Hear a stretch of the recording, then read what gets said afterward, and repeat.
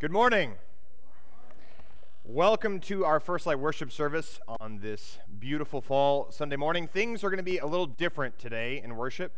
I am going to be your narrator, guiding us through our worship service like you would see at a B- high school production of a play. I'm going to be leading us through worship because this month we're talking about why we do what we do. And the first thing we're going to be talking about is why we worship the way that we do. So rather than have one big sermon halfway through the service, you're going to get 4 really little sermons. And the whole church says, amen. There we go. So we start today a little differently. We're not starting with the big song. We're going to kind of unpack why we do the different parts of our worship. And the first thing I want to talk about is why and what is worship. What is worship? Worship sometimes is your 5-year-old son coming home and in Sunday afternoon standing and walking around the house, and he says, "Our God is an awesome God, he reigns from heaven up," over and over and over and over, and you finally say, "Okay, I'm glad you got it. Can we sing a different song?" Sometimes worship is a little different. Sometimes it's waking up on a Sunday morning thinking you're going to go to church, and you look over at your husband, and he's doubled over, and he can't move. And so you call some friends, and you say, "Hey, we're not going to make it to church today. I got to take him to the hospital." And you go to the hospital, and you wait all day, and you don't hear anything, and so you get nervous, and you start to get anxious, and by the time evening rolls around, about 10 o'clock at night, the surgeon comes in and says, "Well, your husband needs to have surgery, and we can either do the surgery now or in the morning, but he'll probably be dead by the morning." And so at 10 o'clock at night, you sign the papers, and your husband is whisked away to the operating room. And you find yourself walking through a very empty hospital in the middle of the night, and you go to the surgical waiting room where there's nobody at 10 o'clock at night because no one schedules surgeries at 10 o'clock at night. And when you open the door to go into the surgical waiting room, you find 20 people from your church who have been waiting just for you to sit and pray with you all night until your husband comes out of surgery. Sometimes worship is showing up on a Sunday morning, and a handsome man dressed in all black wearing a long white scarf tells you what's going on in church. You really never know what you're going to get. Now, I haven't been here that long, but I have been here long enough to hear a lot of you ask a lot of questions about why we do certain things. Why do we have candles down here on the altar? Why do we have a cross? Why do you wear something like this? Why do we say certain prayers? Why do we sing certain songs? Why do we have communion on the first Sunday of the month? All these questions. Now, I think we have these questions because some of us have been coming to church so long, we just do these things without really thinking about why we do them. Or we've started recently attending church, and because it's what happens, we don't give it a second thought, and we just kind of go with the flow. And yet everything we do because there's a purpose. Because there's a purpose. For the last 2,000 years, disciples of Jesus Christ have been gathering to worship God. From the secretive upper rooms of the first century during the time of the Acts of the Apostles, to the ornate and opulent cathedrals of Europe, to contemporary gymnasiums with folding chairs, to the comfort of our couches over the last year and a half, watching worship over the internet. Worship is what we do as Christians, because worship follows a liturgy. Liturgy comes from the Latin word liturgia, which means work of the people. Now, you might not know it, you might not realize it, particularly during this service, but our worship has 4 parts of our liturgy. There are 4 parts of our work. We gather, we proclaim, we respond, and we are sent forth. Now, the reason we have these 4 parts is because that's how the ancient Israelites used to worship, but we also do it because that's what happens in the story of the disciples on the road to Emmaus. They are gathered by the Lord. The Lord proclaims Scripture to them. They go to a town and they break bread together, and then they are sent forth. So we do what we do every Sunday because that's what Jesus did with the disciples on the road to Emmaus. So hear the Scripture. It's Luke 24. Now on that same day, 2 of them were going to a village called Emmaus, about 7 miles from Jerusalem, and they were talking about all that had happened. And while they were talking and discussing, Jesus himself came near and went with them, but their eyes were kept from recognizing him. And he said to them, "What were you 2 discussing while you were walking?" And they stood still, looking sad, and then one of them, whose name was Cleopas, answered, Are you the only stranger in Jerusalem who does not know what has taken place these days?" And he said, "Well, what things?" And they replied, "The things about Jesus of Nazareth, who was a prophet, mighty in deed and word before God and all the people, how the chief priests and the leaders handed him over to be condemned to death, and they crucified him. But we had hope that he would be the one to redeem Israel. Yes, and besides all this, it is now the third day since all these things took place. Moreover, some women in our group astounded us. They were at the tomb early this morning, and they did not find his body there. They came back and told us they had seen a vision of angels who said he was alive. Some of those who were with us went to the tomb and found it just as the women had said, but they did not see him." So here we have Jesus encountering these two disciples on the road, and he says, "Well, what are y'all talking about?" And they say, "Well, who are you? Where have you been? Have you been living under a rock? Do you not know what has taken place in Jerusalem these days?" Jesus meets them on the road. He gathers them together because something extraordinary is about to take place. I love this because these two disciples, they don't bring anything to the table. They're not the most faithful. We only learn one of their names. I mean, they weren't the ones who were sitting in Sunday school class every Sunday morning. They weren't the ushers handing around the offering plates in worship. They were two guys walking along the road, and that's when Jesus shows up to them. Years ago, I was leading a worship service, and I was wearing my robe. It was a traditional worship service, and the way that we did worship there, when the first hymn began, I would process down the center aisle, and I would sing as the acolyte would come and light the candle, and we'd get on with worship. And I got halfway down the center aisle when behind me I heard a woman yelling. So I turned around, I walked back down the center aisle while the hymn continued to play, and I found the sweetest, oldest, grandmotherly type woman in our church yelling at her grandson in our narthex. Now, as a practically minded preacher, I went in and said, "Would you all please be quiet? We're trying to worship God." And she looked at me and she said, "Preacher," she was this tall, "Preacher, I need you to teach my grandson a lesson." I said, "Well, I am in the preaching and teaching business. What lesson shall I bestow upon your grandson?" And she said, "Look at what he wore to church." And I looked at him. He was wearing a button-up shirt, but he was wearing blue jeans. And so she said, "Preacher, will you tell him he is disrespecting the Lord if he dares to enter the house of the Lord wearing blue jeans?" And I pulled back my robe, and I was wearing blue jeans.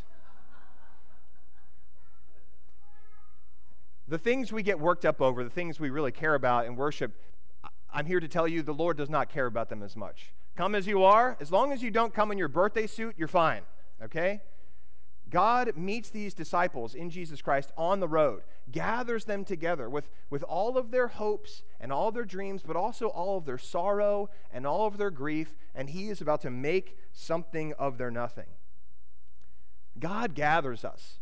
There's always this question about, well, when does worship start? Does it start when some preacher type starts talking? Is it when the music plays? Well, worship actually starts long before any of you get here. God is in the business of gathering your thoughts and your minds and your prayers from the moment you wake up to while you're driving in your car to when you're entering the building. It's all a part of our worship. It doesn't only happen in this room. It happens all Sunday long because God delights in gathering us together. So here during this service, one of the things we like to do to help gather ourselves is we have announcements about what we're about to do. We sing 2 songs. We get in this habit of retuning our frequencies to hear what God has to say. And sometimes it takes 2 songs.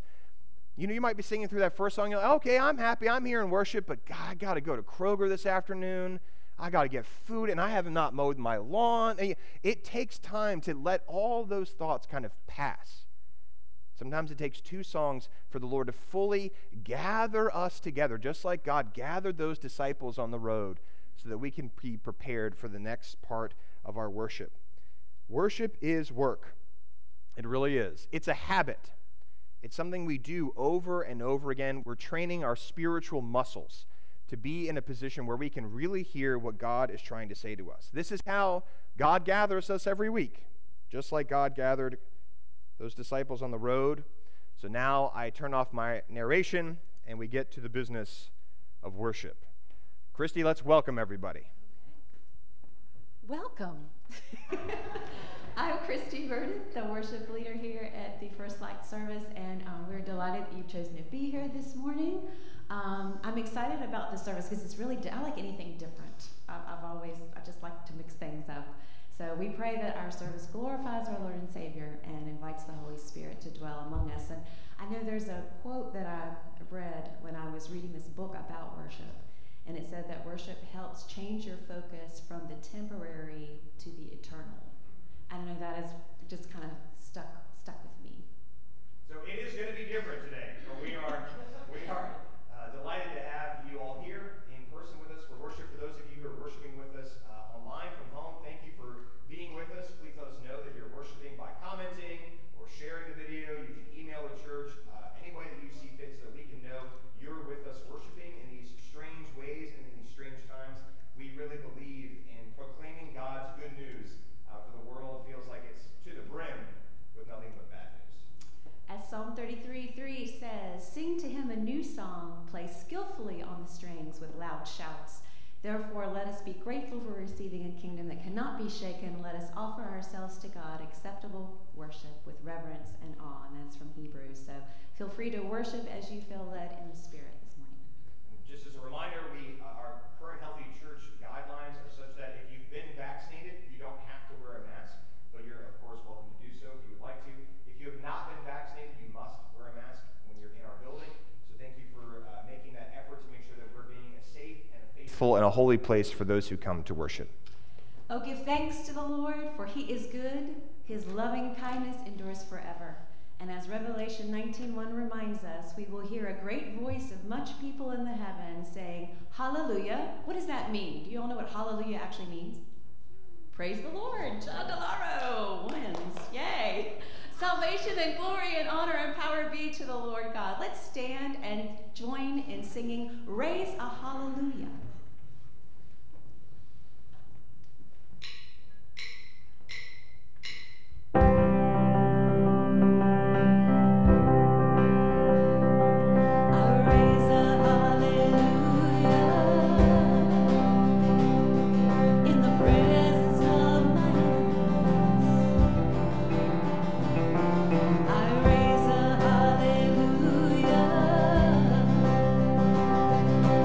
Louder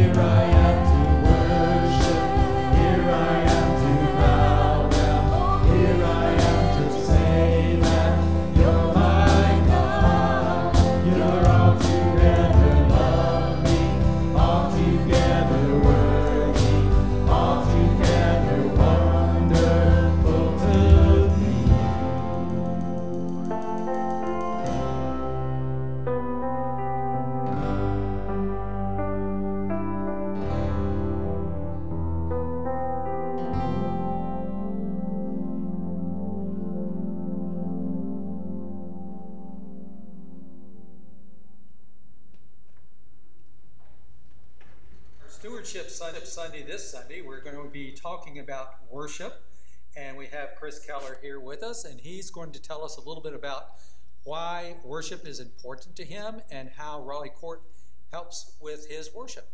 Chris? Thanks, David. So worship is really important to me because life is so busy and it can be so difficult to just slow down and to find time to just pause and to really just honor the Lord and to just magnify and glorify Him. And worship gives me that perfect excuse. I'm here, I can pause, and I can just set my heart on honoring Him and bringing glory to Him. And that's really why I love worship. Thank you, Chris, and thank you for watching.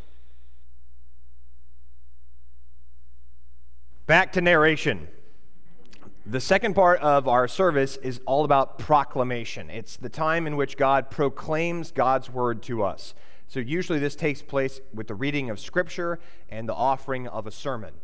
This happens in our contemporary worship. It happens in our traditional worship. This is something that Christians have been doing since the very beginning. In Acts, we read about how they committed themselves to Scripture and the exhortation of it, the proclaiming of it, not just reading it, but talking about what it might mean, how it might resonate daily with our lives. And we do this because the second part of the Emmaus story said after Jesus listened to the disciples ramble on and on about what they had seen and heard, Scripture tells us that Jesus proclaimed the stories of the Old Testament and he interpreted them through himself.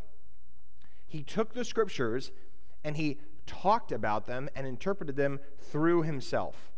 Now, for us, on any given Sunday morning, our scripture that we read comes from this thing called the Revised Common Lectionary. It's a 3-year cycle of readings for every Sunday. Now, I know I'm already losing some of you, so bear with me for a moment. The Revised Common Lectionary is something that an ecumenical, that means a very broad group of churches put together years and years and years ago, and it is a set of texts for every Sunday morning so that churches all across the globe hear the same scriptures on Sunday together. So you might not know this, but the scripture that we read on Sunday, there's a very good chance it's the same scripture they're reading over at Raleigh Court Pres, or that they're reading at Christ Lutheran. Now, Virginia Heights Baptist, they do whatever they want. You know, they don't follow the Revised Common Lectionary most of the time. But it's this really beautiful thing to know that what you hear in a Methodist church, if you go to lunch after worship and there's other people there who went to a different church, they could have heard the same scriptures that you did. So we designed this, the church designed these texts so that we were going through almost the whole of the Bible every 3 years. So we usually use those scriptures to guide our worship service, for me to preach on Sunday mornings. So that's where the scriptures come from. Now, a sermon, let me tell you, sermons are weird things. I've been doing this just about every Sunday for 8-9 years now, and I still don't feel like I know what I'm doing when I preach a sermon, because every sermon is different. You can't preach the same sermon twice, even if you use the same words you've used before, because the people who hear it, the moments of worship, it all changes. But at its heart, a sermon is supposed to shed light on God's scripture. One of my professors in seminary said the best sermons are forgettable ones. So that the person who hears the sermon, they don't remember what you said about it, but the next time they read their Bible, they'll remember, oh, this is why this is important. Now that's a challenge because every preacher wants to be remembered. You know, you want to make people laugh. You want to say something so good that everyone shouts amen, but sometimes it's important to get out of the way of what God is saying through Scripture. Years and years ago, when I was a young kid, I ran the soundboard for my home church. I would sit back there every Sunday, and I'd turn the knobs and raise the levels. And we had a choir director. His name was Ed Burgess, and Ed Burgess scared the bejesus out of me, okay? He was the toughest, roughest, most self-serious man I've ever met in my life. And I was 12 years old, back there doing the knobs, and he would come up to me, and he'd say, "You better get it right this week, Mertens." And then he'd go with the choir and sing their anthem. And I would shake back there. I was so afraid. And this man, every week, he'd have some sort of comment, and I would try to hide from him, honestly, because he just really frightened me so much. So fast forward a couple years, and I'm a teenager, and the pastor, during the sermon, says, "Taylor, come up here." And he puts some drums in front of me, and he says, "When I tell you to play the drums, you play the drums." Now, again, this is in the middle of a sermon, and there's no warning about this. And so he starts to tell the story of David dancing before the ark. that the Israelites had gotten the ark back, and David is so moved, he removes his clothing. He only has a loincloth on, and he starts to dance. And so the preacher says, Ed Burgess, the terrifying choir director, come forward. When a preacher tells you to do something in worship, you kind of have to do it. So Ed came forward, and he stood by the altar, and he said, Taylor, start playing the drums. And then he looked at Ed, and he said, Ed, start dancing. Friends, Ed didn't move. He said, Taylor, don't stop. He said, Ed, I'm your preacher. Start dancing. Ed took off his suit jacket. He started to roll up his sleeves, and for the fleetingest of moments, I thought he was going to punch the preacher in the face. But what he actually did was he took his suit jacket, he tied it underneath his legs and around his waist, and while I played the drums, he danced like a fool all over the chancel area, and the entire congregation erupted in laughter. That Sunday after worship, Ed came up to me and he said, thank you for playing the drums. And I just couldn't believe that that human being was the same human being I had known my whole life. And he said, you know, if you can't have fun in church, you're doing it wrong.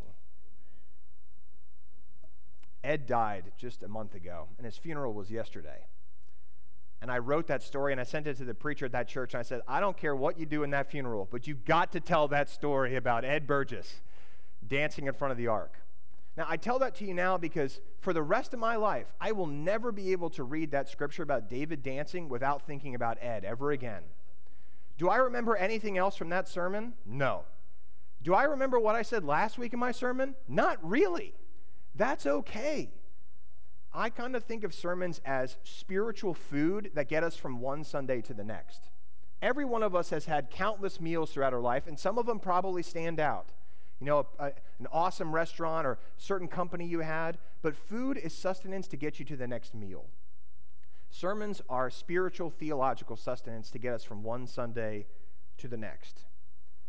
Preachers dare to talk about God, and God, bewilderingly enough, chooses preachers to speak to us today. So this is how God proclaims God's word every week. Just like God and Christ proclaimed God's word to the disciples on the road to Emmaus. So let's hear what God has to say. Now back, turning off narration. Our scripture today comes from Luke 24, verses 25 through 27. Hear now God's holy word. Then he said to them, how foolish you are, and how slow of heart to believe all the prophets have declared. Was it not necessary that the Messiah should suffer these things and then enter into his glory?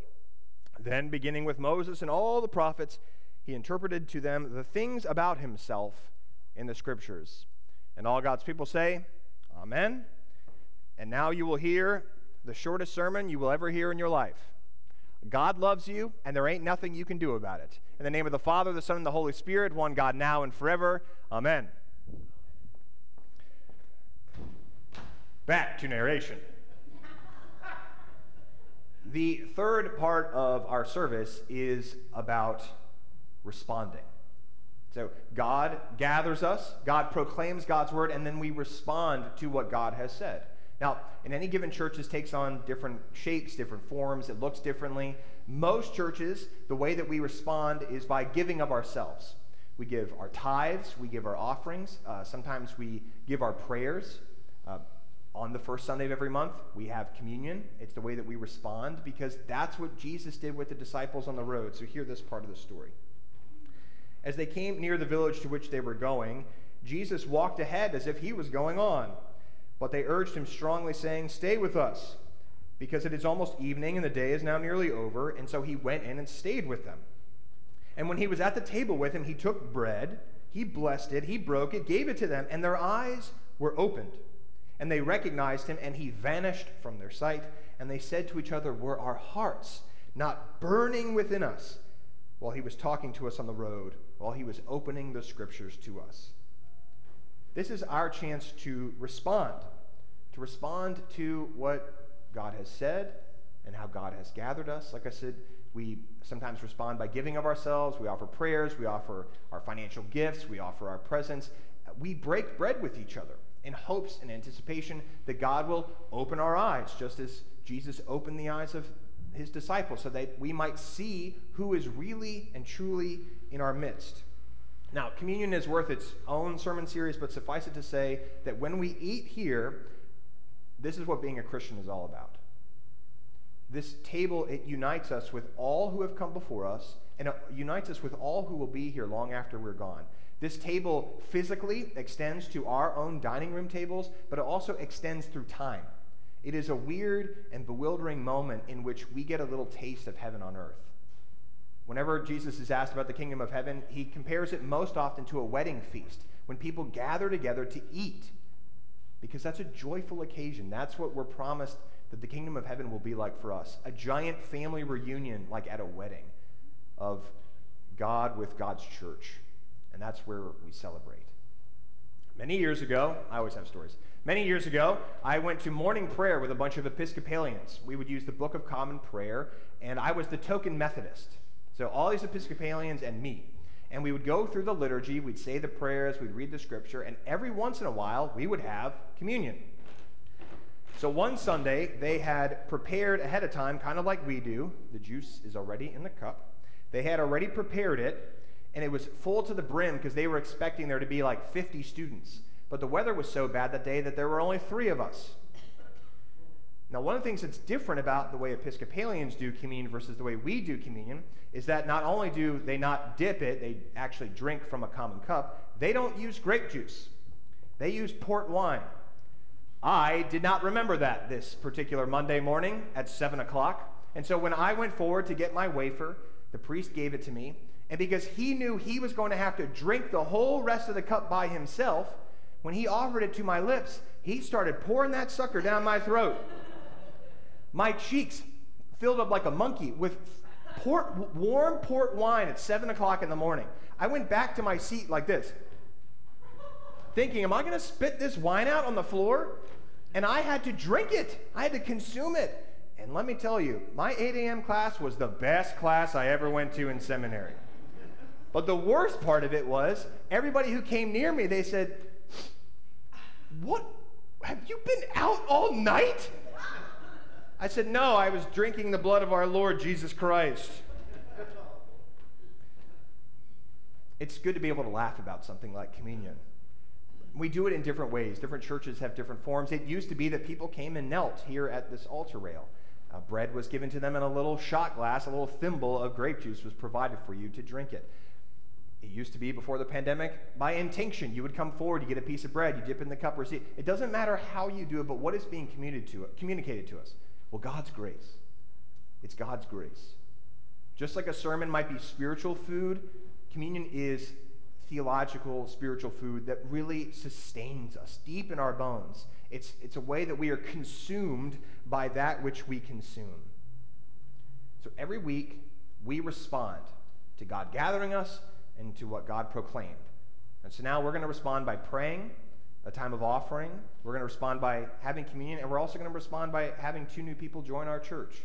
This is the way in which God gathers, God speaks, and we respond. So let us pray.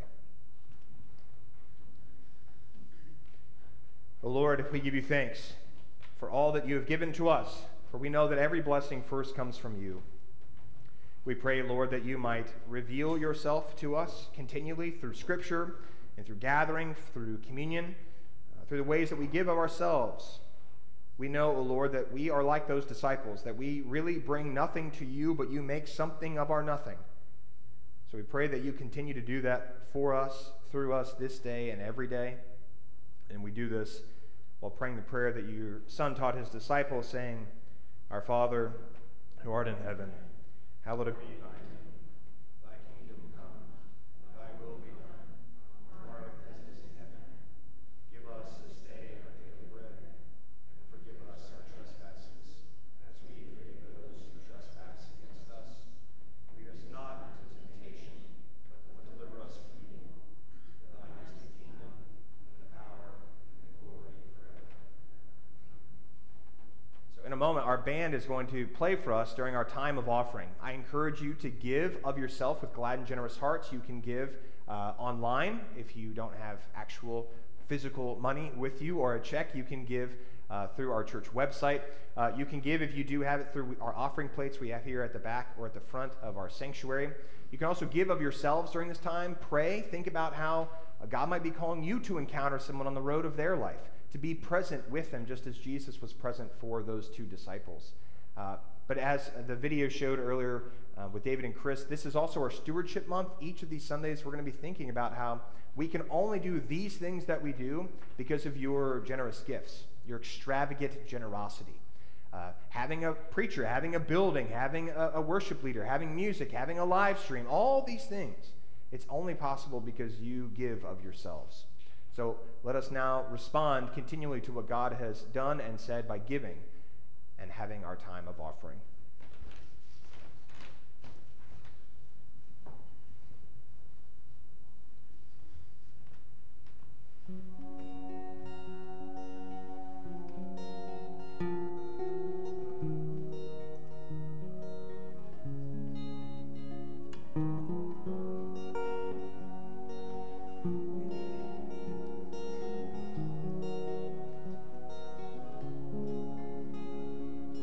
Turn your eyes upon Jesus. Look full in his wonderful face, and the things of earth will grow strangely dim in the light of his glory and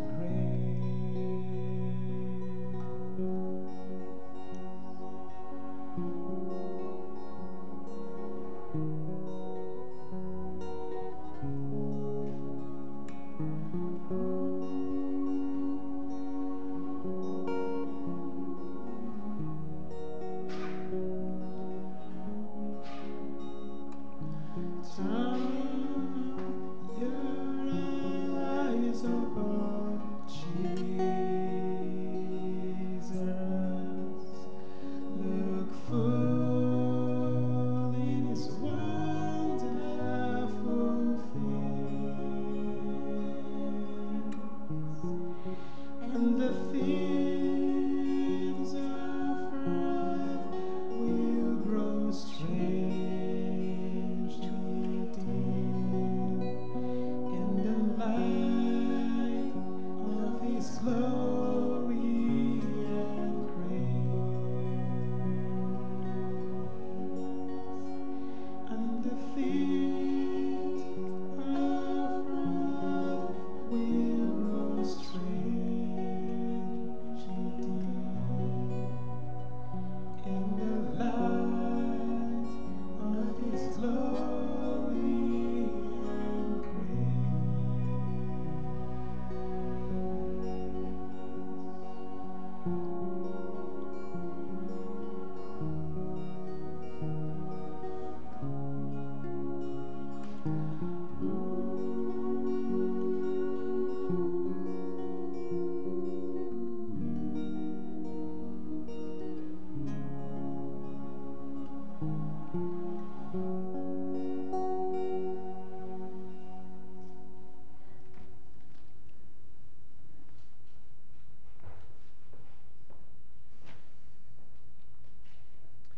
We are called to turn our eyes upon Jesus, for that is what the disciples did.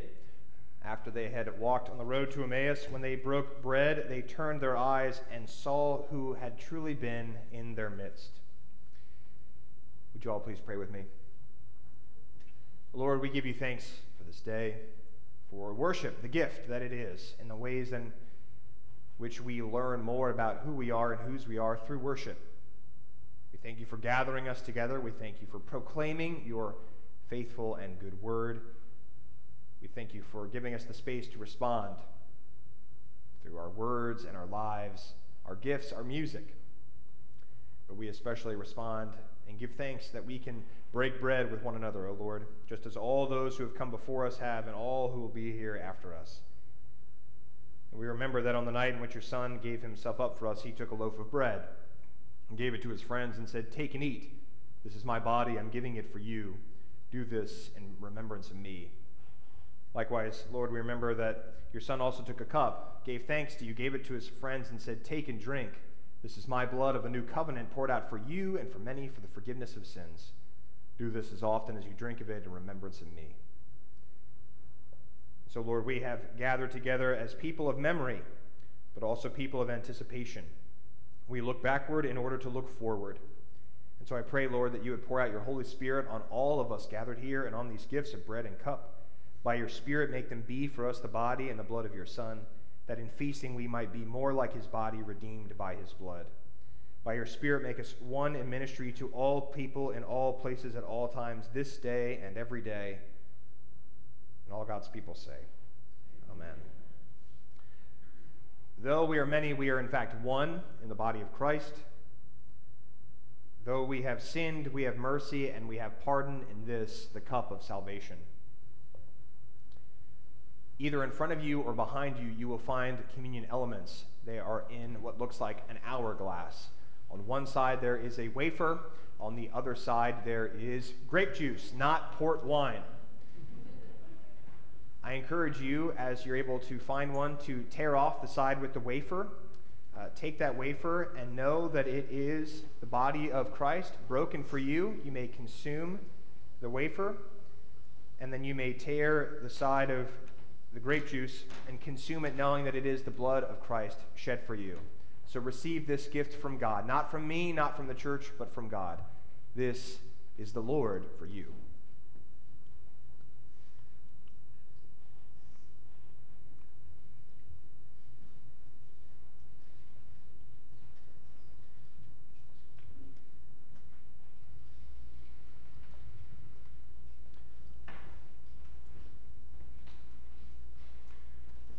Let us pray.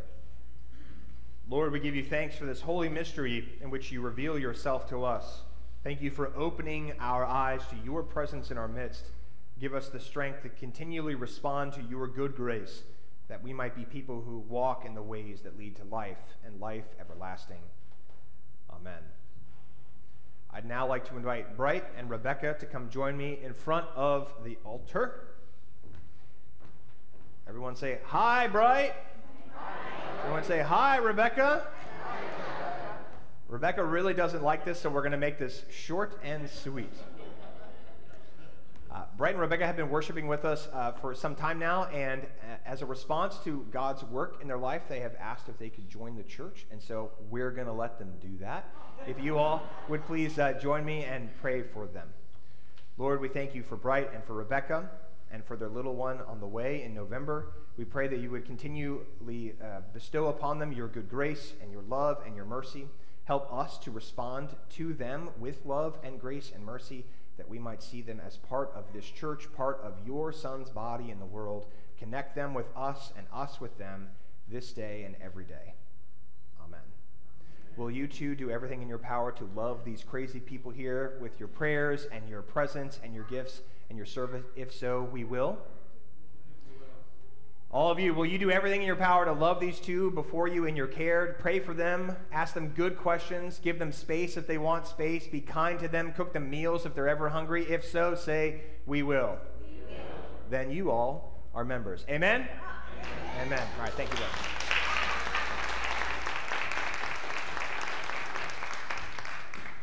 Back to narration. The fourth part of our worship is sending forth. It is taking our having been gathered and the proclamation that God has made and our response, and taking all of that with us as God sends us forth. So here now, our final scripture. That same hour they got up and they returned to Jerusalem, and they found the 11 and their companions gathered together. They were saying, "The Lord has risen indeed, and he has appeared to Simon." And they told what had happened on the road, how he had been made known to them in the breaking of the bread. I've always kind of wondered what it must have been like to be there with those two disciples when all of a sudden, because of this bread breaking, having a new revelation. But then I remember I do know what that's like because I get to experience it every week in worship. This is our Emmaus. Every week that we worship, it's Emmaus. It's God gathering us on the roads of our life. It's God proclaiming God's word to us. It's our opportunity to respond, and then God sending us forth. Part of what the disciples do is that they run. They run back to Jerusalem, and they cannot wait to tell their friends what has happened. The best Sundays are the Sundays that we leave church thinking, wow, I'm fed. I heard God speak to me today. Not just through Scripture, maybe it was an interaction or a song, or maybe in the sheer silence. The best worship services are those where we leave feeling like, I've got to tell somebody what happened. So I love a lot of things. I love Star Wars. I love Marvel. I love to read. I love to eat. And I am an evangelist for those things. I love to go. Have you seen the new Star Wars Visions show on Disney Plus? It's incredible. I will talk your ear off. Have you gone to Grace's Pizza? No free ads, I apologize. But man, Grace's Pizza is pretty good pizza. I really like it. And I've told everyone I've met, have you tried Grace's Pizza?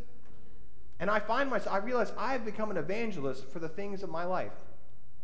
But what has Star Wars really done for me? Really done for me.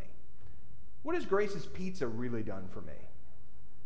In comparison to what God has done for me, it's nothing. And yet I'm not going, have you been to church recently? Have you been bowled over by the word? Have you been fed by communion? Have you heard that music and has it changed your life? That's how the disciples felt.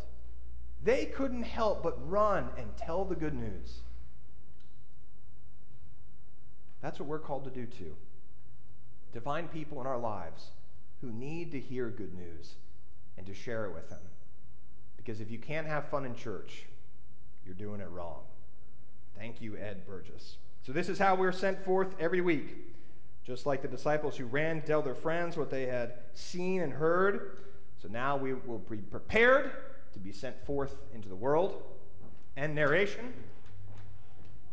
Announcements I'd like to share with you. We're doing a candy drive here at the church. You'll see some of it here. We're going to be having a trunk or treat here at the church on Saturday, October 30th in our parking lot. We're asking people to bring candy. We're going to compile it all together so we can pray for it before we hand it out to kids. If you're at all interested in having a trunk that you would like to decorate in our parking lot, please speak with me or some person on staff so we can have an idea of how many trunks we will have so we can plan out our parking lot accordingly. Sunday school happens after the service. If you're in a class, wonderful. If you're not and you'd like to be in one, come talk to me. I will find a place for you. Another way that you might respond to what God is doing in your life. And now, our final song. This is our benediction. This is what sends us forth into the world. We take this song. It is what helps us go and share the good news. So thank you for being with us in worship today. Thank you for joining me on this journey of narration.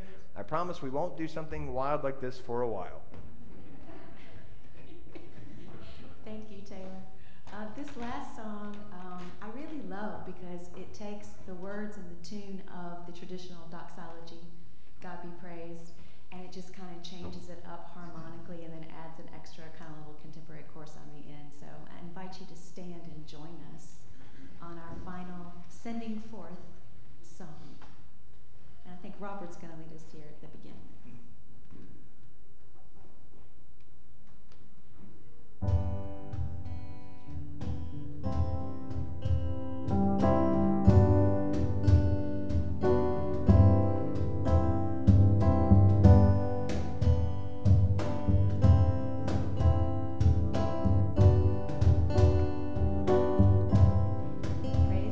Praise God from whom all blessings flow.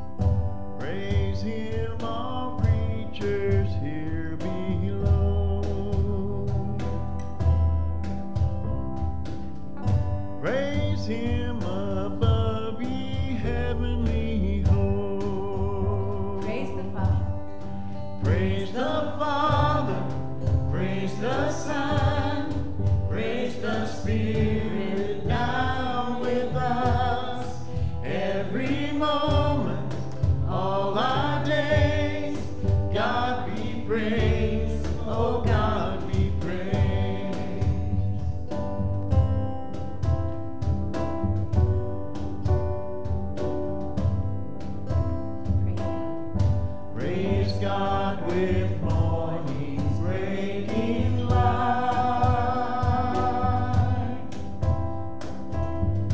Praise Him through darkness of the night.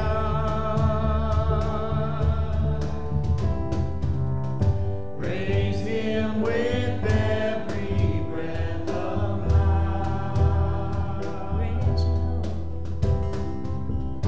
Praise Him, my soul, with all your might.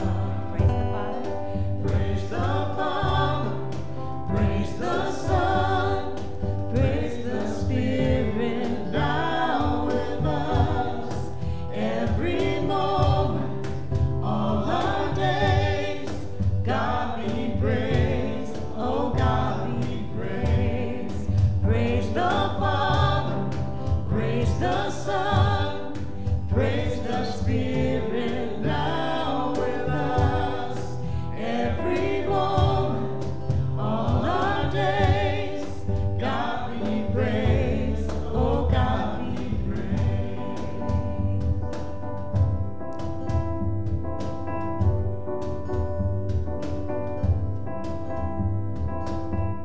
Praise God when face to face we see the one who died to set us free, the one who rose in victory. Praise now forever Christ our King. Praise you, Father. Praise you, Father, we praise you, Son, praise your Spirit now with us. Every moment, all our days, God be praised, oh God be praised, God be praised, oh God be praised, Our God be praised.